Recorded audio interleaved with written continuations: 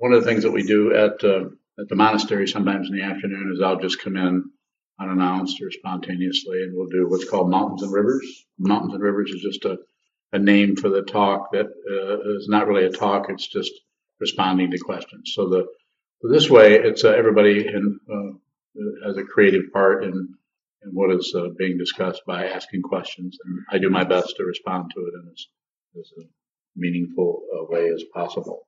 So please be my guest. In the Heart Sutra, the line "without attainment, bodhisattvas take refuge in." What is without attainment? There isn't anything to attain, and it's a realization that directly goes towards the whole conceptual mind of going from here to there. Without attainment, there is no attainment, but that has to be seen. If that is seen, then that's the attainment. But it's without attainment because it's not in the conventional sense of getting better or getting to a higher level. It's fundamentally seeing that everything that is there is not separate. So there's no more warfare. There's no more struggle with anything. And if struggle comes along, even that's not a struggle. So this is why it's so. It's called indestructible, or this is why it's called the Vajra-like Samadhi, or the indestructible Samadhi, because you can't destroy that, because it's not something. It is not. It's not a fact. Yes, sir. When you use the terms awareness and consciousness, are you referring to the same thing? The way pretty much, but the way I use that is I say consciousness is everywhere. It's not one of the places that we're not really conscious of, like our blood flow and our heart rate and our body temperature is all being synchronized and coordinated, and an just amazing how all that works. I sometimes say if you were just suddenly, even for 10 minutes, put in charge of everything that happens in your body, you'd be dead, because you screw it all up. You transpose numbers and you say, oh, wait a minute, that needs to be this temperature. Oh, that dead duck or person. So, yeah. So, but then the awareness, I use that to say, aware of the thing about awareness. Consciousness doesn't ignore anything. The consciousness is just the nature of everything. But the awareness is that actual selecting out. It's a selectivity. So you sit down and you're aware of the thoughts arising. You're aware of your body. You're aware of gravity. You're aware of the six sense fields and their objects. You're aware of all those dynamics just appearing. And you can move the awareness and focus or emphasize any one of them. You can just go to how your needs feel. You can pretty much stay there somewhat. And so it's moving the awareness in different areas. Anytime you put your awareness on anything, any one thing, like the breath or movement of the diaphragm, or thought patterns moving, you're ignoring everything else. So that's just needs to be understood, that the awareness that you're training to be focused, and you could even say somewhat one-pointed, about just very closely watching that. That's also the nature of the whole shebang, to use the Sanskrit word. That joke seems to work every time. People laugh at that. Or are they just laughing to make me feel good? Yeah. Yes. What is it that is moving your awareness from one to the other? So that's a good question. And one has to, through the awareness, one can actually turn back and try to find someone. And it doesn't seem to be, you have to do it yourself. And it takes a while of actually watching things move. And at some point, you kind of get the idea, without me even saying anything, you'll begin to be curious about who's doing this. And you'll begin to question the identity itself. The identity is the primary mistaken identity. That's the primary issue, is thinking there's someone. But you, me, and everyone you have to see that yourself, and you can't just do it by necessarily deliberately doing it. There's a kind of timing that's happening that's I can't see, you can't see, no one can particularly see it or identify it. But somehow at some point we just start to look deeper at the observer, and we find that the observer is actually out there in the observed. But that has to be, I can say this conceptually, we can say, yeah, I can see how that might be the case. But to actually realize that blows the whole structure apart. It blows apart time and space. It just shatters the whole preconceived and solid past and future, right and wrong, up and down, back and forth. The whole reality the ego has been struggling with since you were born until you realize that. More? How can we, all of our questions are based on things that we really already know. So how can we either ask questions based on what we don't know or teach somebody based on what they don't know? So first thing I would say, if you're a student of mine, don't teach. Don't teach. Unless you have to. I mean, if you have to, then it's out of my hands. Do whatever you have to do. But if you think of yourself as a student of mine, whatever level of that, either a formally committed student or someone who's just kind of listening to what I say and following my recommendations or suggestions. There's a lot of people do that don't really have any commitment knowing it. Doesn't make that person any less at all. They're coming to the situation with how they can. But I would say to everyone, don't teach, especially Buddhism or Dharma, unless if someone asks you, then it's a different situation. Then somebody is saying, so what do you, I understand you're meditating. How does that help you? And then you could just be honest. You might even say, I have no idea. And then they might say, well, what are you doing it for? You might say, I don't know. This feels like something I should do. But sometimes when you're put on the spot with somebody's questions, you really realize that the reason you're doing this is kind of invisible in a way. It's a very low level thing that isn't up here with some kind of a thing where you can kind of explain and say, yes, this is the reason I'm going to graduate school so I can make more money. It's not that kind of thing. It's under the radar of ego. So ego can't comment on something it's not totally clear about. And if it does, then it has to invent things about it, make up stuff. So I would say, to be more direct, sit a lot. Those are good questions. Don't take anything away from those questions, but sit a lot. Spend a lot of time sitting down and holding still. Sit in a symmetrical position, this one or this one, preferably this one, because this is kind of casual. This is very precise and symmetrical. And just watch what continues to move, which will be, of course, the mind, the consciousness of all of the objects of the six sense fields will be coming and going. Thoughts, sound, smell, taste, touch. All those are coming and going, coming and going. It's like Grand Central Station.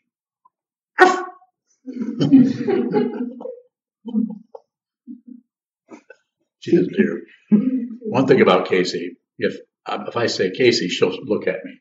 But if I try to treat her like a dog, if I bark at her, it's like she's thinking, that's not really a very good dog bark. I'm not looking at that. I'm not really a dog. I'm a furry human. So you need to speak to me with English. She won't listen to it. If you notice that, she doesn't. If you bark at her, she just, not a dog anymore. A furry human. But if you talk to her, she seems to understand. Further questions about dogs? You talk about the path as being Shila, Samadhi, and Prajna. Shila or discipline. What's the difference between discipline and control?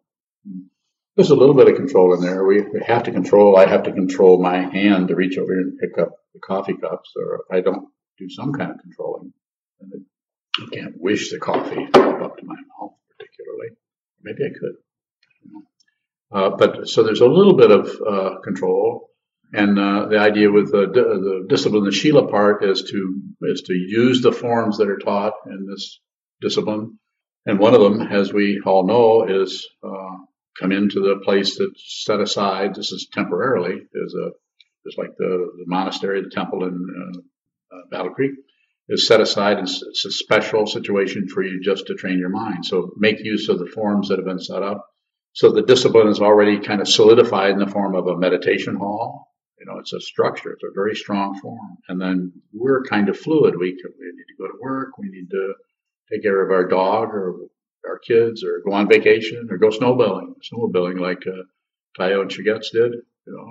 And they'll come back, and then they'll bring themselves into this form. And the form can be the one where you just sit down, hold still, and you just watch. You're just training your mind. You're just watching what's happening. And so the discipline part is using the form, using this posture. So as long as the body is even moving slightly, this, or is in any way casual, the mind actually takes that shape also. I don't have any proof for that. But it seems to take shape. And as soon as you hold the body very, very symmetrical and hold still, the body or the mind starts to there's more awareness about what is occurring. It's more awareness to see what is actually arising. And quite often that's when you start to see the thought patterns or the daydreaming or the inventing things or worrying about things. Whereas if you're moving around, you can kind of avoid any of that extra stuff, and you stay with the apparent situation you're in, riding a bike or walking down the street. Just as I'm not taking anything away from meditation in action, but it seems like if we're going to train the mind, first we need to hold the body very still, so that when we get up, then the awareness practice, that openness that is being extended or trained or emphasized while we're sitting, some of that starts to kind of tag along with our body-mind complex. Just the open part of it tends to come along. So when you're going in the other room and you're starting to cut bread, you make sure you cut them exactly the right place. And you notice that the really largest one in the center is Sokuzan wants that one, which I got the 10th one over. So discipline, it's about relating to form in a really intelligent and open way without being bossed around by it, without it being bossy. It's just something you're doing. There's no, you're doing it because it starts out that way. We're doing this, we want to train our minds, but at some point we have to even give up the reason for it and just do that. If you're just doing that, you're not thinking necessarily, I'm a Buddhist meditator who's doing this. It's just a very simple, direct situation. So sometimes this path is talked about as the whole structure of the teachings, all of the things the teachers say, all of the things that down through the centuries that teachers have said, and all of the forms that we follow, from just very simple meditation on to more complicated forms, are it's like a raft.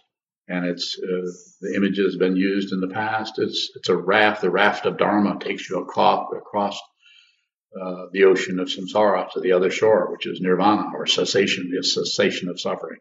And actually, it seems more from this person's perspective, seems more like a cessation of a self who is suffering. The suffering is still everywhere. Everyone you meet is suffering. Like we were talking about Costa Rica, just intense suffering. It's unbearable to look at. It's so difficult. But there's no self who is witnessing that. Shila, discipline, samadhi, see what is true, see that it's not separate. And when you see that it's not separate, then the third one, or prajna, then the wisdom mind begins to show up. And then if you don't panic and run back into samadhi, protect yourself by being stable. And if you actually go into the wisdom mind, then everything breaks apart, and there's no longer a solid self, nor is there not a solid self. It's not two. Everything is not two. This is why it's so difficult, because it looks like the self comes back. First you see the emptiness, no self, no other, and then everything all comes tumbling back into the arena. This is spoken about in the ox herding pictures. The Zen story of looking at the mind as an ox. I don't remember how they all go, but it starts out by finding the ox, finding the mind, and then taming the ox, taming the mind. And then eventually there's no ox. And then eventually the last one is where the practitioner comes back into the marketplace. In other words, just becomes ordinary person. Right? Can you talk about, well, a challenge that I have is I was obsessive, not so much with my practice, like my sitting time, but like throughout my day, obsessive. Where's my awareness? And really just actually creating more energy around it. What's your question? I understand. And then the opposite, thinking, I'm just going to chill out. I'm just going to sit. Okay. And let rest still. And then I feel like. What's your question?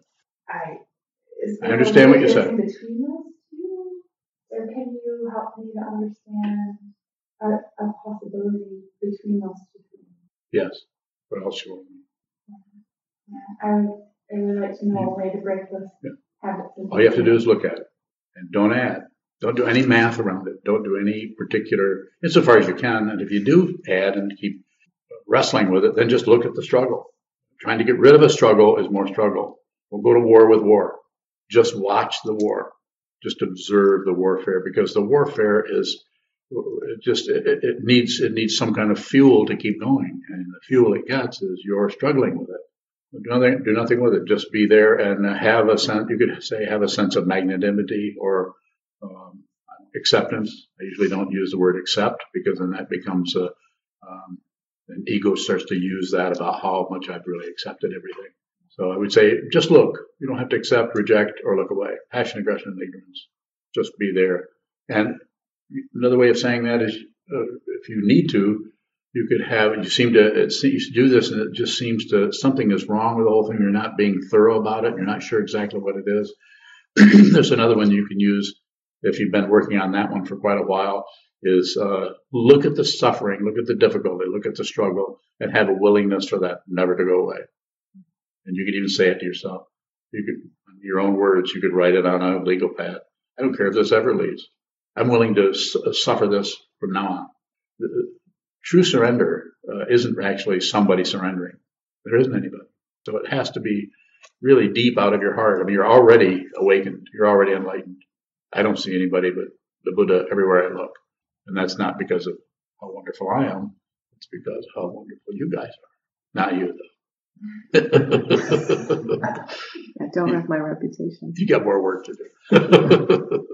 So I'm just saying we have to really give ourselves to that negativity rather than struggling or trying to, get it to change or be something, live up to some kind of example or something difficult. So I get too chilled out, and when I just forget, I feel like it's just forgetting all the time. How much do you sit? Right now, I'm in the phase of. Sit more. Add on 20 minutes. You're single. That's fine.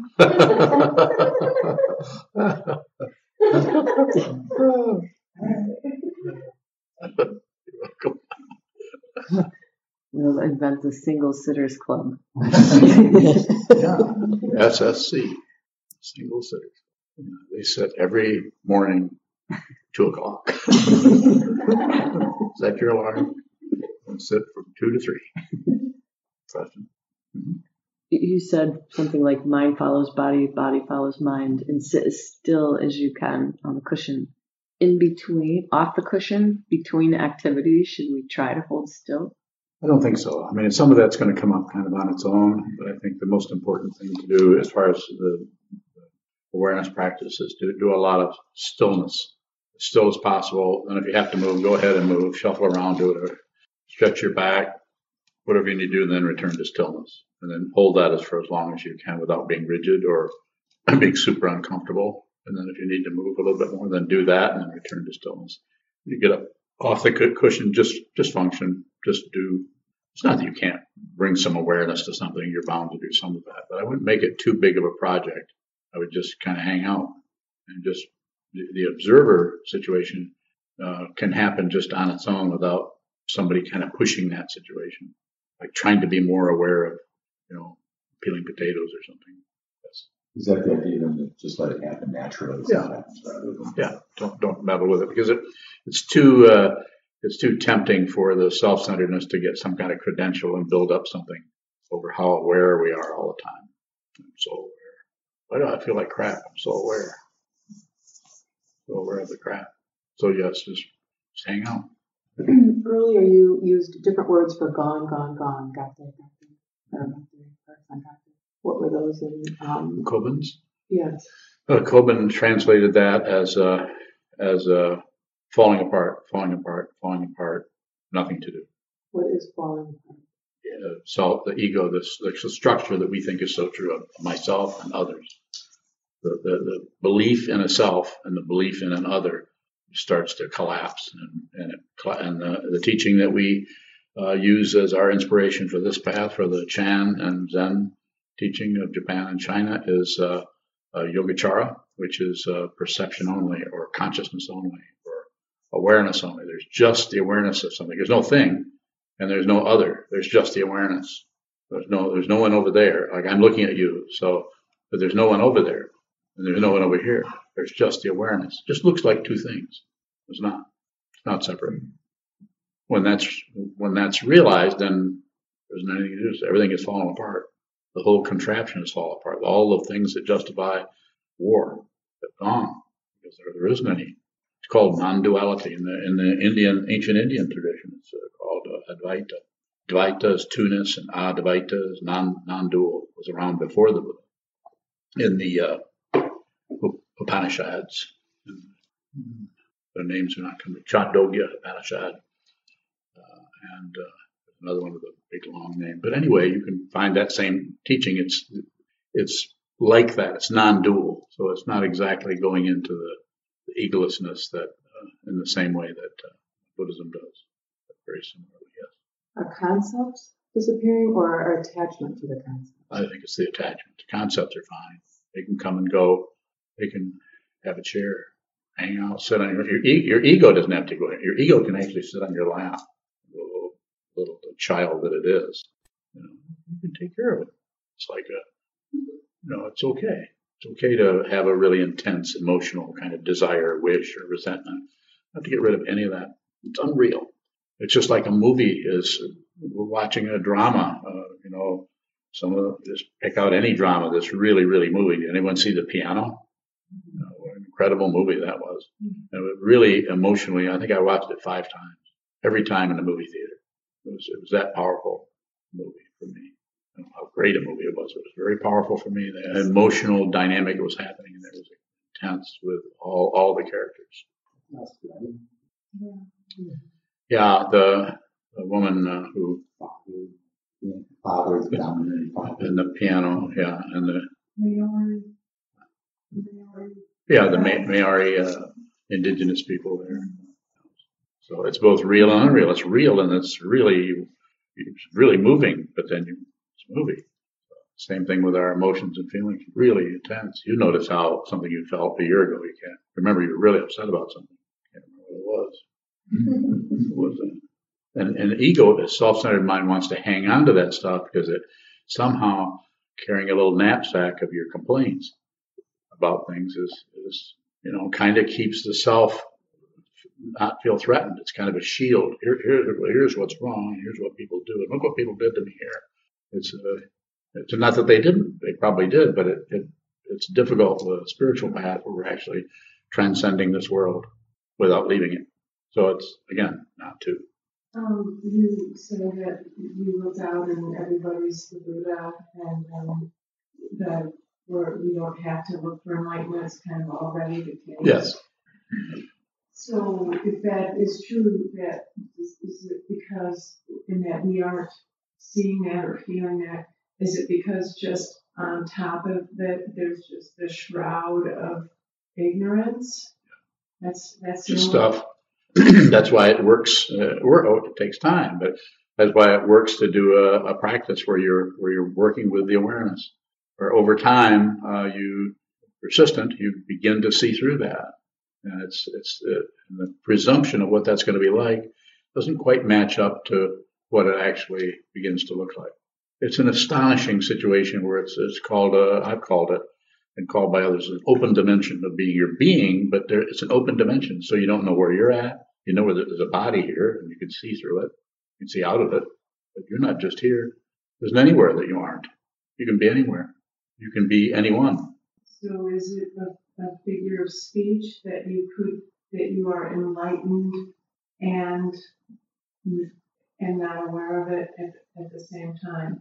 Well, like I've said before, I know it sounds kind of like tricky language stuff, but there isn't anyone to be aware of it. There's no one. There's awareness, and there's awareness of the Buddha, and there's awareness of Buddha nature, and there's awareness of enlightened truth. But there's no one who is aware because it's not separate. So everywhere you look, you see. That's why the teacher-student situation is only as a teacher-student situation as long as there's a student. If there's no student, there's no teacher. When the student appears, sometimes they say when the student is ready, the teacher appears. I say it the other way around, which is what? No, it's not that. That's a misunderstanding. No, that's pretty good. Wait a minute.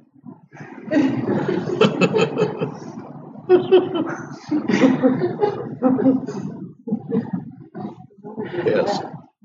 So the translation of the mantra "Gate Gate Parvati," of Koblenz falling apart, Yeah. falling apart, nothing to do.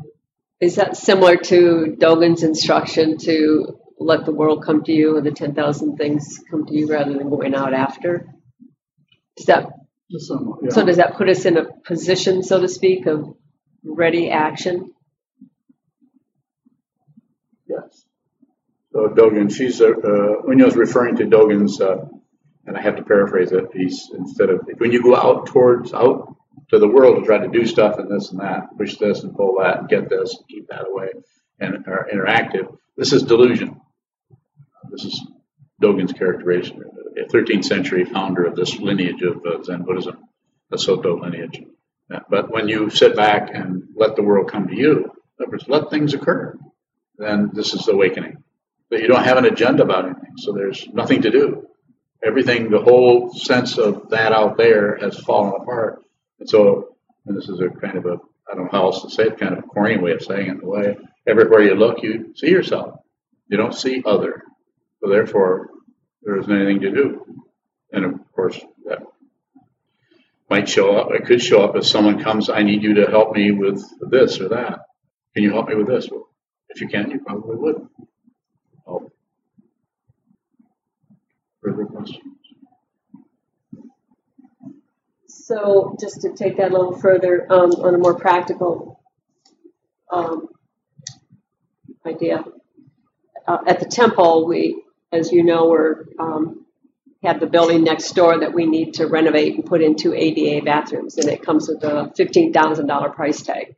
And then up here, there's a growing Sangha, and I know it's everybody's dream to have a space. So how do we not worry or push either of those examples? Don't do it. Where it's pushing rather than having the world come to us. See that you're pushing. If you see that you have an agenda about something, then there's some kind of pushing going on. So, but if you witness that, if you just see that, and if you have some kind of understanding about what this awareness practice is, then it won't get fueled. You won't have this double speak behind it, propelling you. Well, I have to think about this. You have to have a plan. It's like when we went to the architect, Yume, from Minneapolis. I can't remember. You'd have to quote him because I can't remember. I went there. I don't know what happened there. I was at the meeting.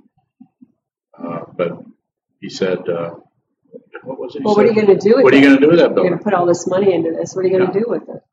I'm not interested in that question. I really don't have any interest in that because that's about some kind of a plan. And it's not, I'm not saying that you shouldn't plan, but the plan should not come out of some fear. Plan needs to come out of necessity that means it's time to do that. Like you don't shovel a walk until the snow falls. So I'm going to get this done before the snowstorm. I'm going to get out there and shovel before the snowstorm. That's what it feels like to me to plan something when it's not time. So now to Yume, he's not to pick on our friend Yume, but he's a very practical fellow. He operates out of, a nuts and bolts approach, and he should. I don't mean to change that, but it's just that I'm not interested in that. I am interested in getting those bathrooms in. Why? I don't have any idea. Somebody said, well, what are you going to do with all the space? I don't know. What are you going to do with those bathrooms? That's none of your business. It's personal. But you follow me a little bit? It's just, there's a time when that might come up when we really do need to plan something in some area. We already have a Gampa in one area. That happened spontaneously. We thought that was going to happen up in the top of the temple. Now it's happening in the yoga studio. We built a whole yoga studio. Anybody doing yoga? I don't know. Once in a while. Once in a while. But no formal classes. But there's all kinds of things that are arising, and I don't want to miss any. When I say I don't want to miss any of them, I also don't want to, just out of fear, clamp down on what we should do with it. We haven't done that so far. Here we've got how many buildings? They just, when we need a building, it comes up for sale. Does that mean there's some kind of magical thinking? No. In fact, and in fiction, it's totally practical. Of course, I lied when I said totally, but it's kind of practical. So, at the same time, there seems to be some forward motion. Like before we had the temple, I don't know, you and I would walk up and down the streets of Battle Creek looking for a place where we could have meditation practice. So, Yes. And here, we even did it here. We actually looked at this building 4 years ago, Yeah, before 5 they years bought ago. it. And we freaked Sokuzan out because she said, "Oh my gosh, no. Who's going to take care She's of going us?" to admit to it. She did admit to it? Okay. She did. Anyway, and then stuff just kind of happens. So I guess I'm looking for some. You're looking for help? Well, how much? There's the practical side that really pulls, like Yume. What are you going to do with it? Don't do anything with it. But don't also listen to him. And even if that wasn't a situation where that worked, but if he'd been just there asking me personally, I would have said, "What do you mean?" And then I might say, "Well, what would you do?" And he would probably say, "Well, I wouldn't put 2 bathrooms in there. I wouldn't have bought the I building." wouldn't have bought the building. What are you doing that?" But that's too late. We've already bought the building. He should have been there earlier. I don't do shoulda much, except when it's Yumi. Then I do shoulda. I think my basic question is how to interface with the practical world that we're having to work in. Well, we're doing it. I mean, we're actually doing that. I don't know how else to say it. You would know that as much as anyone. The whole situation, it just seems to move along organically somehow. Yes. It seems like the problem is fear. Yeah. I think so. I mean, things happen and you kind of have no extra energy in it. It just works, doesn't work. Seems, yeah. Fear that it's it all really complicated. Or fear that we'll not be able to pay the bills. Or there's a lot of that comes up. I mean, it's not with me particularly, not too much with you, I don't think. You're not worried about it too much. You're just trying to get the books done. And so stuff. More about that? Any other question? Yes, sir. Is there a difference between non-dual and not two? I think it's the same. I think it's pretty much the same. It's a non-dual. It's just a way of saying not two. So as far as I know, I can't. Non-dual might be a little bit more technical. Or if you said not two, I mean, even a 6-year-old can understand that. Probably will argue with you. I'll point to 2 different things and say, "How about those?" So everybody knows stuff. Yes. The idea of gain. Gain? Yes. In the practice. When you say sit down and sharpen the blade of awareness, that has the connotation of gain. It does. What's the question? Question is, do you gain? No. There is no gaining, but we need to talk something. We need to say something. So we say that. But at the same time, we say it's also not two. It's both gaining and not gaining. You can't find 2 things. You can't find 2 things anywhere that you can take one away and provide space between those 2. They're not separate. You can't find a hat pin. You know what a hat pin is? There's no space between 2 things that you can put a hat pin between. If you see it, that's the end of the path. But you have to see it. It can't be just a concept about it. And no matter how strong, it can't be a whole philosophy. It can't be, something elaborate. There's no elaborations, but it's very difficult for the ego mind to come down to just it can't be that simple. It will still begin to argue right away. It can't be that simple. And you already know in your heart it is that simple. You can just don't turn away from it. That's 2. You're there. That's 2. There isn't 2. It's just this. So anyone you're looking at, you're not separate from it.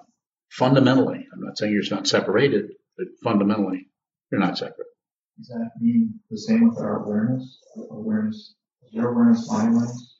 Yeah, they don't. Consciousness or awareness doesn't belong to anyone. It just looks like it does. It's kind of on loan. You don't remember signing for loan? And sure, it looks like it's happening, but fundamentally, it doesn't seem to be a separation there.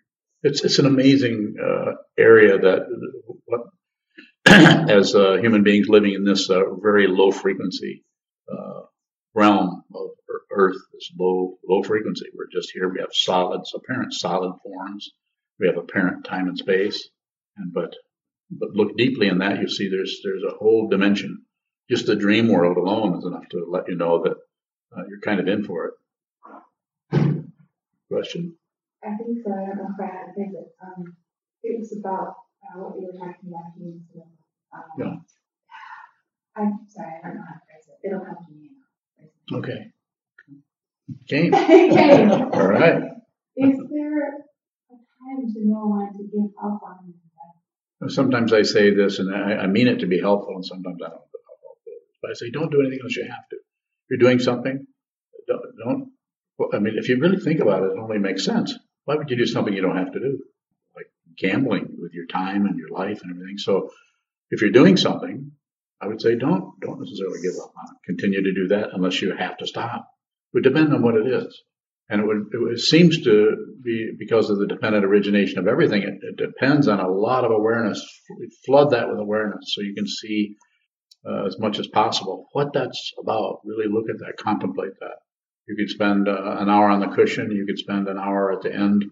Depending on the project or the thing you're referring to, it may fit here or not. You can actually write it down on an index card, whatever that situation is, and then go from just sitting to just going into a conceptual understanding of that. Just a way to go about it. So don't do anything unless you have to. Don't even meditate. You don't have to meditate. Don't. Just be happy. Good luck.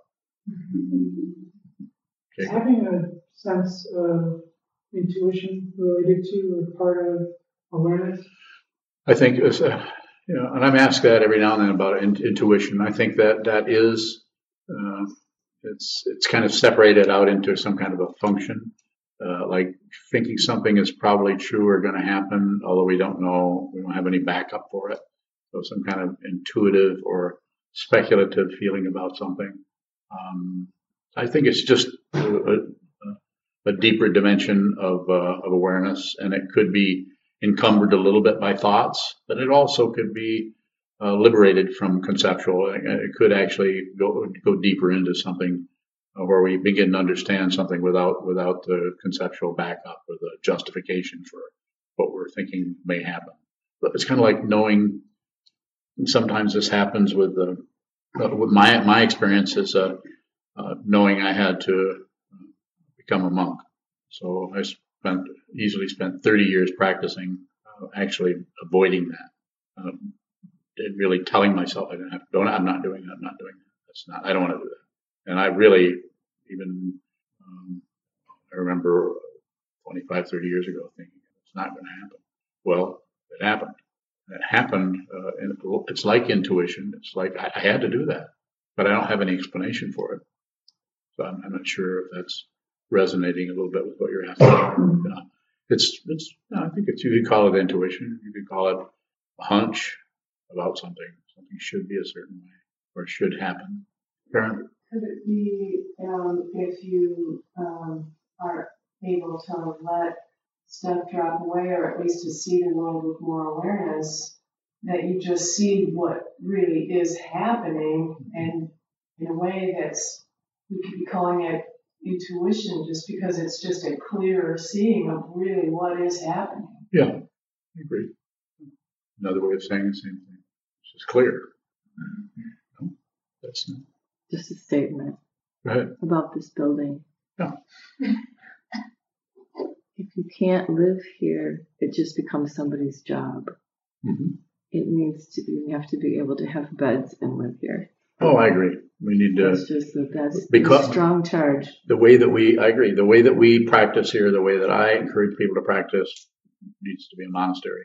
I'm sorry, it doesn't mean to be the old-fashioned kind where everybody's obeying, everybody's, you know what I'm saying. But it needs to be connected with our society, so it breathes, so people can come and actually live in a space where, for periods of time and practice, like we do, like Gyokido is now in a 2-week-long solitary retreat, that we can accommodate that because we have a structure that's ongoing, so people can come and do that kind of intense practice.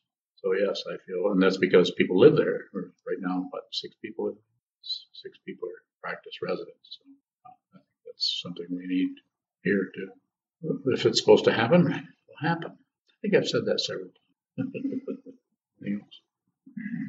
You said everybody is awake. Yes. You look around and you see everybody's awake, and you talk about the veils. Yeah. The two veils. The two veils. Yes. So what is it that doesn't see? So wisdom. The wisdom mind can't really see because of the two veils. The veil of conflicting emotions. We all experience that. We have an emotion about one thing, and then we have another emotion just the opposite way. Conflicting emotions are difficult. Create veils. And the other one is primitive beliefs about the nature of reality, which is primitive means you think there are two things. And the Buddha discovered 2,500 years ago, everything is dependently arisen. There's not a separate thing anywhere. Just reflect. That's a very conceptual statement. Reflect on that. If you realize nothing is separate, then the apparent separation continues. It's called phenomena. But the fundamental realization is you realize that if you go deeply into this, you realize it's just this, not separate. And it's not even one thing. That would be a misunderstanding. It's just not separate. We say everything is Buddha nature. Yes. In this relative world situation, that was the natural case. We look around in this room and we're working on our minds, but if we look deeper, there's a lot of difficulty that seems to be ramping up. Yes. So from the illusion of it, what is it that just makes it go more unconscious? Fear. Fear that you're going to lose control, fear that it's going to overwhelm us. But that only comes from separation. If you see that there's no separation, then all you see is the truth of the Buddhist teachings. Life is suffering, the cause is desire, the goal is cessation, and the path is Shila, Samadhi, and Prajna. There's the formula. Practice. Awaken yourself. The teaching person, he, she, they can't say, here's awakening, even though the Tibetan tradition, they kind of pretend that so they can put little harnesses around all their students. Or not. But Shila, Samadhi, and Prajna. Sit down, see, look, observe until you see reality, which is not separate, which is the wisdom mind. If you see it, there'd be no credential. You can even miss it. You can miss your own awakening. I think I've given a few talks on that before. Haven't I given a talk on you forgot you woke up? It's been a while. Ego is so affluence. Yes. Yeah, I think that's the maybe. Let's say this. Dependent co-arising, again, I understand that as a conceptual framework. Yeah. Is it Buddha nature that makes it transcend it simply being conceptual? Yeah, the awareness that everywhere you look, you can't see any separate things. So if I look at your earlobe right there, it's not separate from anything in here. It's separated, just like the hand is a hand, but the fingers are separated. Without the fingers being separated, you'd have what I call that, a meat man. Meat mitten? Yeah. That's just It's terrible. But look, I can relieve your suffering. Watch. So let's talk to them. Talk to the meat man. But it's like that. If you can see it, you see it. So practice, please practice. That's, the only thing I can do to help you is tell you it can be done. You can do it, and you can do it. You don't have if you do this, you won't have to talk to me again. Not that you have to right now. You might come and say, I think I got it. And I would say, oh yeah.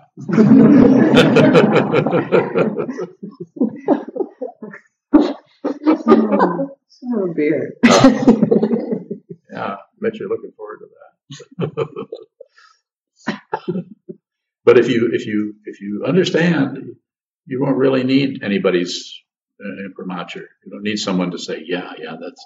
You might want to do that, but you wouldn't care about the outcome. You wouldn't care what the person thought.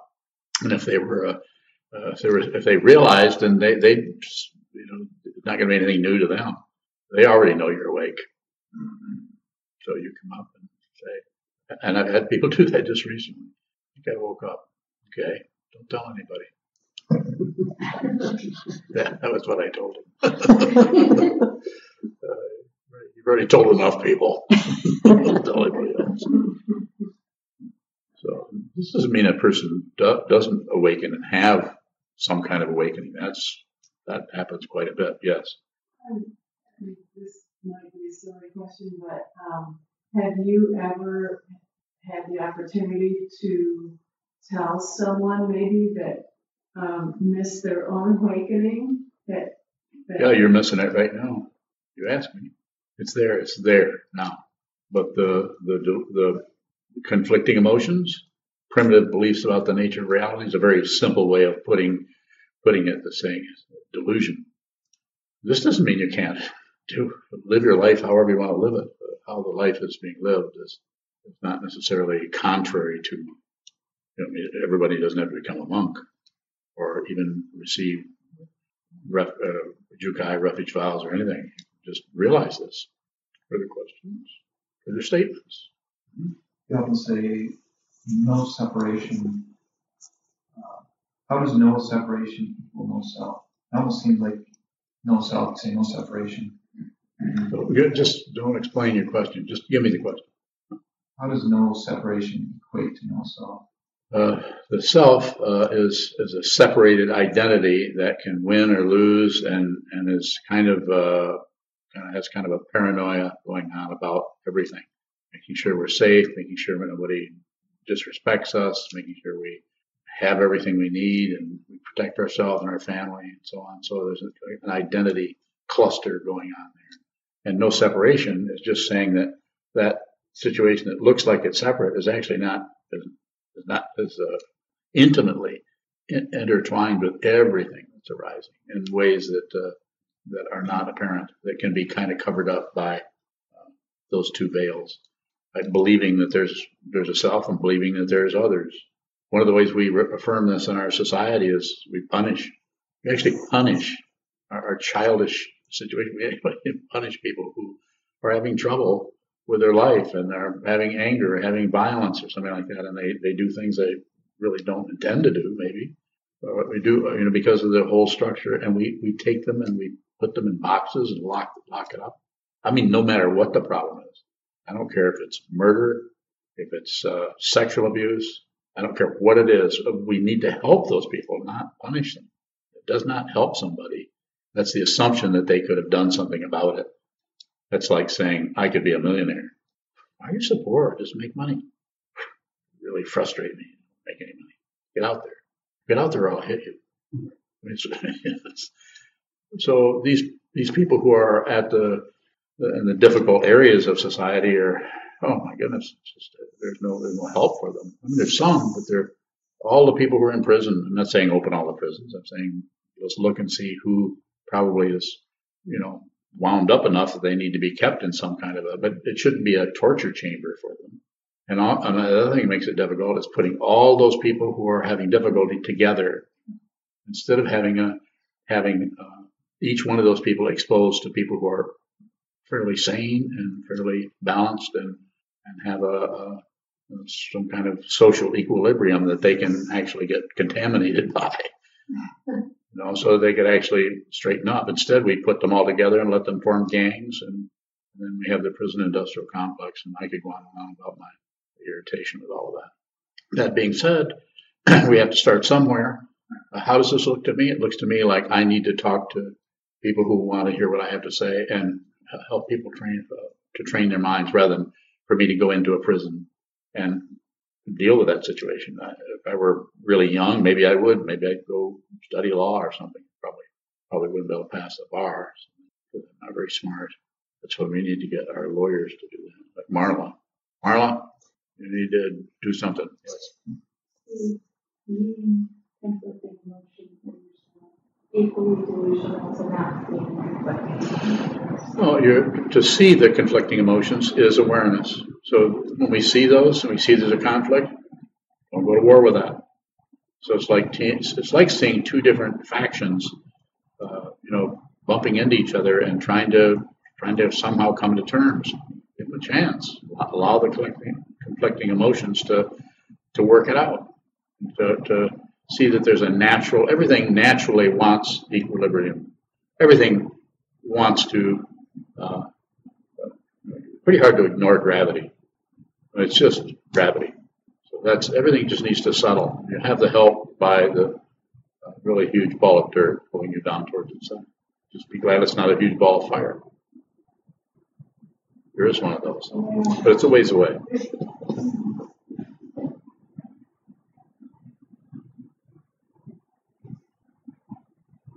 Any other questions? Very good. Thank you. Thank you.